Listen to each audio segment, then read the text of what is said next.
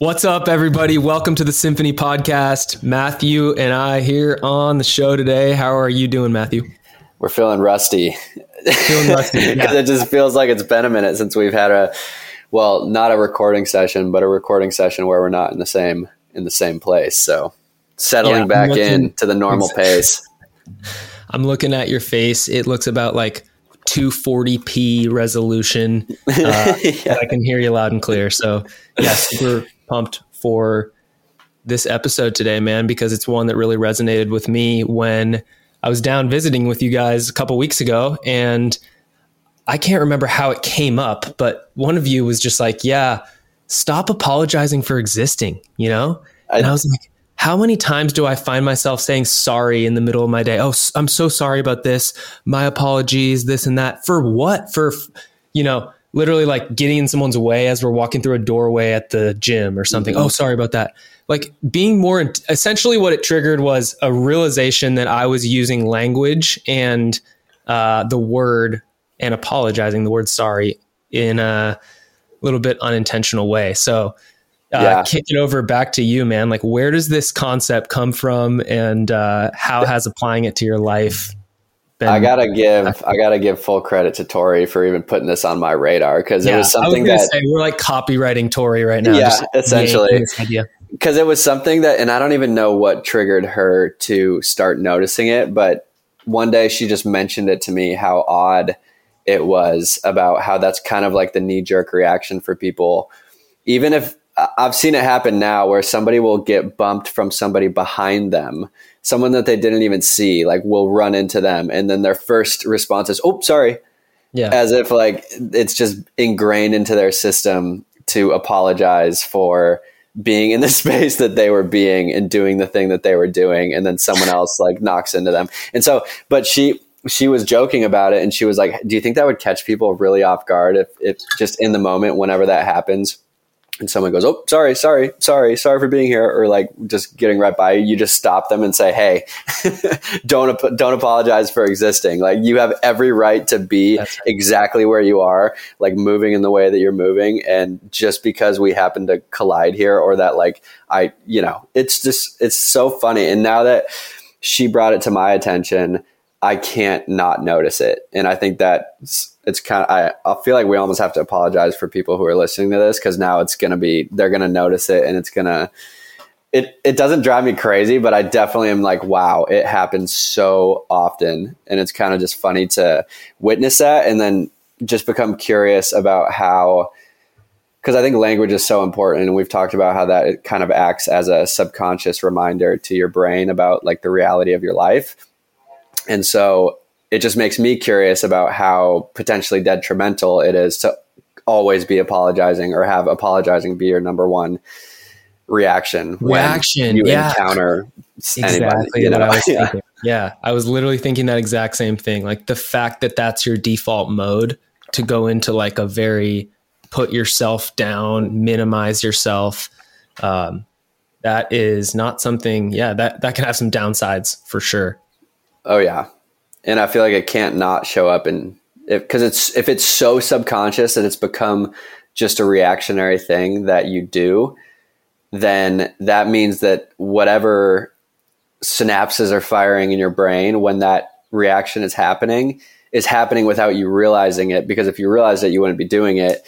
But since you don't realize it, it's very, very, very likely that it's showing up in that same exact non-noticeable way that it is when you're apologizing for everything, So like, you could be not the person in the wrong in any other department in your life, and just because of how you are, how you've been used to showing up in the world, like you might just be apologizing for something that you really don't need to be apologizing for. And like, if you weren't apologizing for it, you might actually find yourself in a much better place. So like, what does that look like, Yeah. Like, what are the consequences of throwing around words unintentionally? Like you said, we are associating certain types of brain synapses. I've literally, like, we need Huberman here. Doctor, please inform us. We have obviously come on down, Andrew. Speculation, but based on like what both of us understand about the brain, I think it would make sense to assume that if your default mode is constantly apologizing, how is that going to translate to other areas of your life? For example, how you show up at work, or how you show up in your friendships, personal relationships, the sports you play, the art that you create. Like, are you going to be bold? Are you going to, really take up space with the stuff that you create and speak your mind and explain your perspective openly and put it out there without fear of judgment? Or are you going to be like, well, there's so many podcasts out there, man, there's a million photographers. Why even try? Though there's thousands of books being published every single day. Why me? Why would I create anything? And then, so that's kind of the bridge that I'd love to take this conversation towards and kick it back to you, where it's like taking it a step further. How can you stop minimizing how you show up in the areas of your life that really matter to you? Right.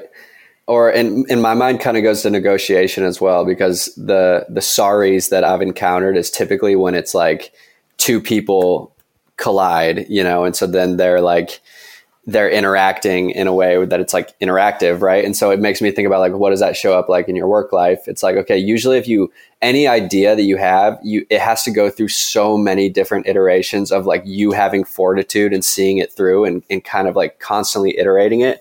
So if you're so used to when that first point of like contact comes up with another person who maybe has a different opinion on what your idea is, and your response is to be like, oh yeah, sorry, maybe that wasn't a good idea. Like, I don't know what I'm talking about.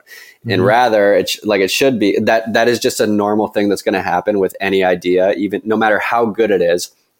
If it becomes something, it's going to go through multiple criticisms and just peaks and valleys of people like shooting it down and bringing it up. So it's like, but you can close yourself off from potentially having really good success just by the way that you respond to that initial controversy or that initial criticism.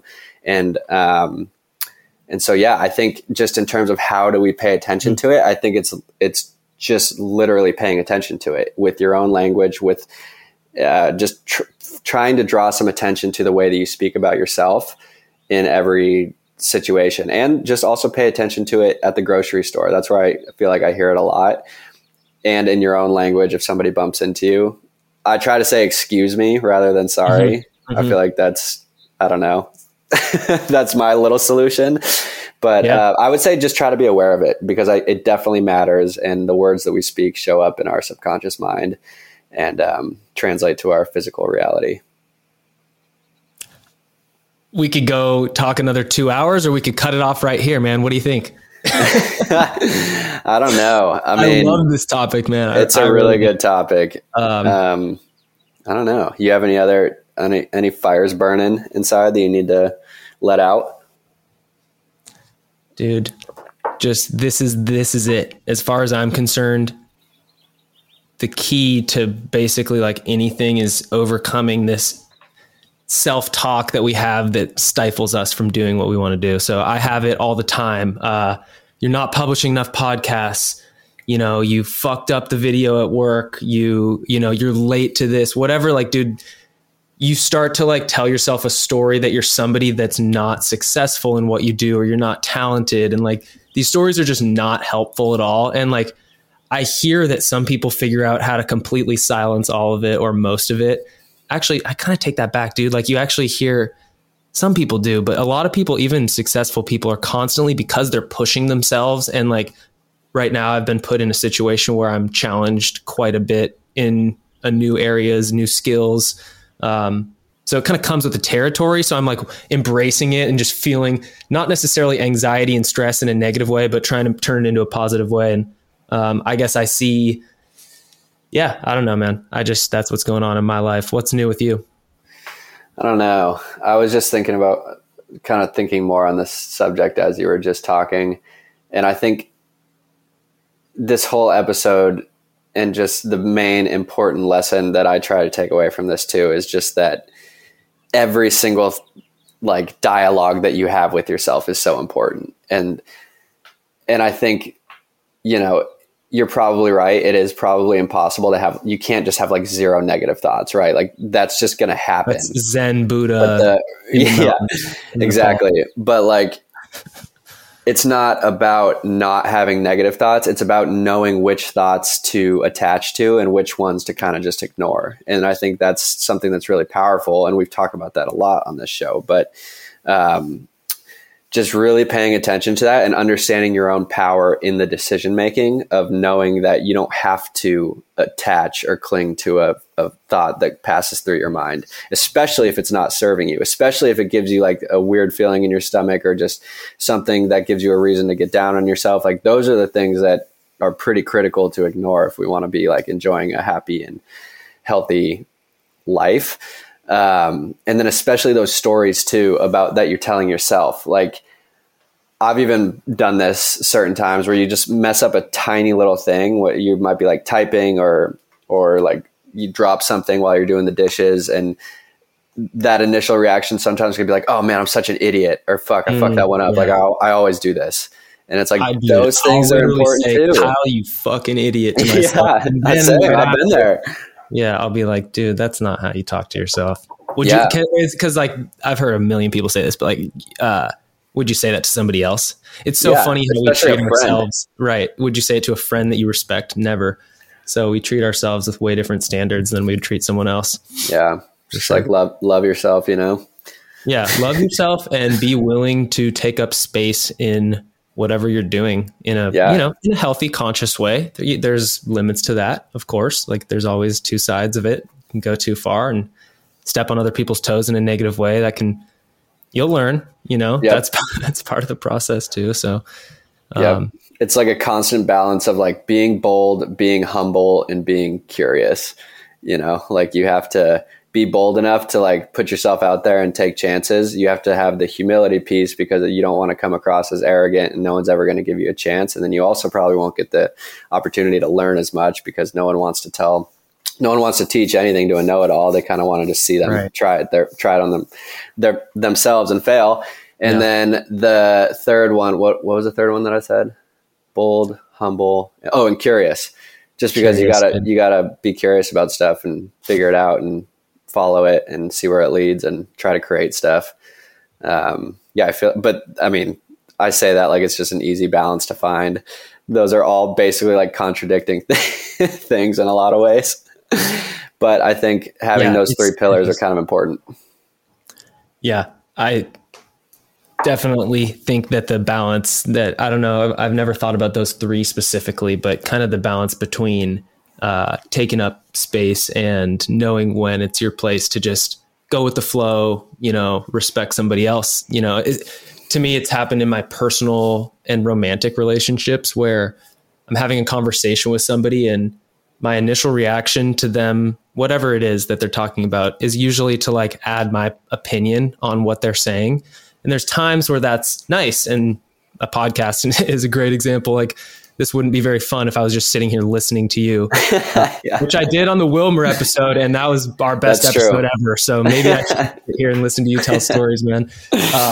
But I've learned that there's time and a place to just listen and, I guess not necessarily minimize yourself, but understand when it's the time to take up more space in an interaction and when it's the time to let the other person take up the space, the energy in the room. This is like the people who master this. If you're ever around them, like I think you and Tori are pretty much masters of this, where you just feel comfortable around them. Like you feel at peace, at ease. Like it's really hard to like define how this shows up, but it's a constant practice, man. I bumped into a guy at the gym the other day and I caught myself and I was like, I didn't say sorry. I was like, oh, he hit me hard. Like this dude was big too. Like massive dude. He rocked me. Yeah. Jacked me up, dude. And I was like, yeah, but did he apologize? No, dude, he just didn't even say anything. He's like, fuck, man. He's taking our advice. Like, oh. He's really not apologizing for existing. Anyways, I think we're at a good place. Hopefully this one resonates. I've talked to a few people about this idea, and so far, just the concept, I think we're going to start to notice it even more now that we've had a podcast about it. But the concept of not apologizing for any little thing, Just be you. Save those apologies for when you really make mistakes. How about that? Yeah, that's a really good way to end it, because there will be plenty of those. For everybody. No shit. All right. Until next time, we are out of here. Matthew, got any final words? That's it. We'll see everybody next time. Peace.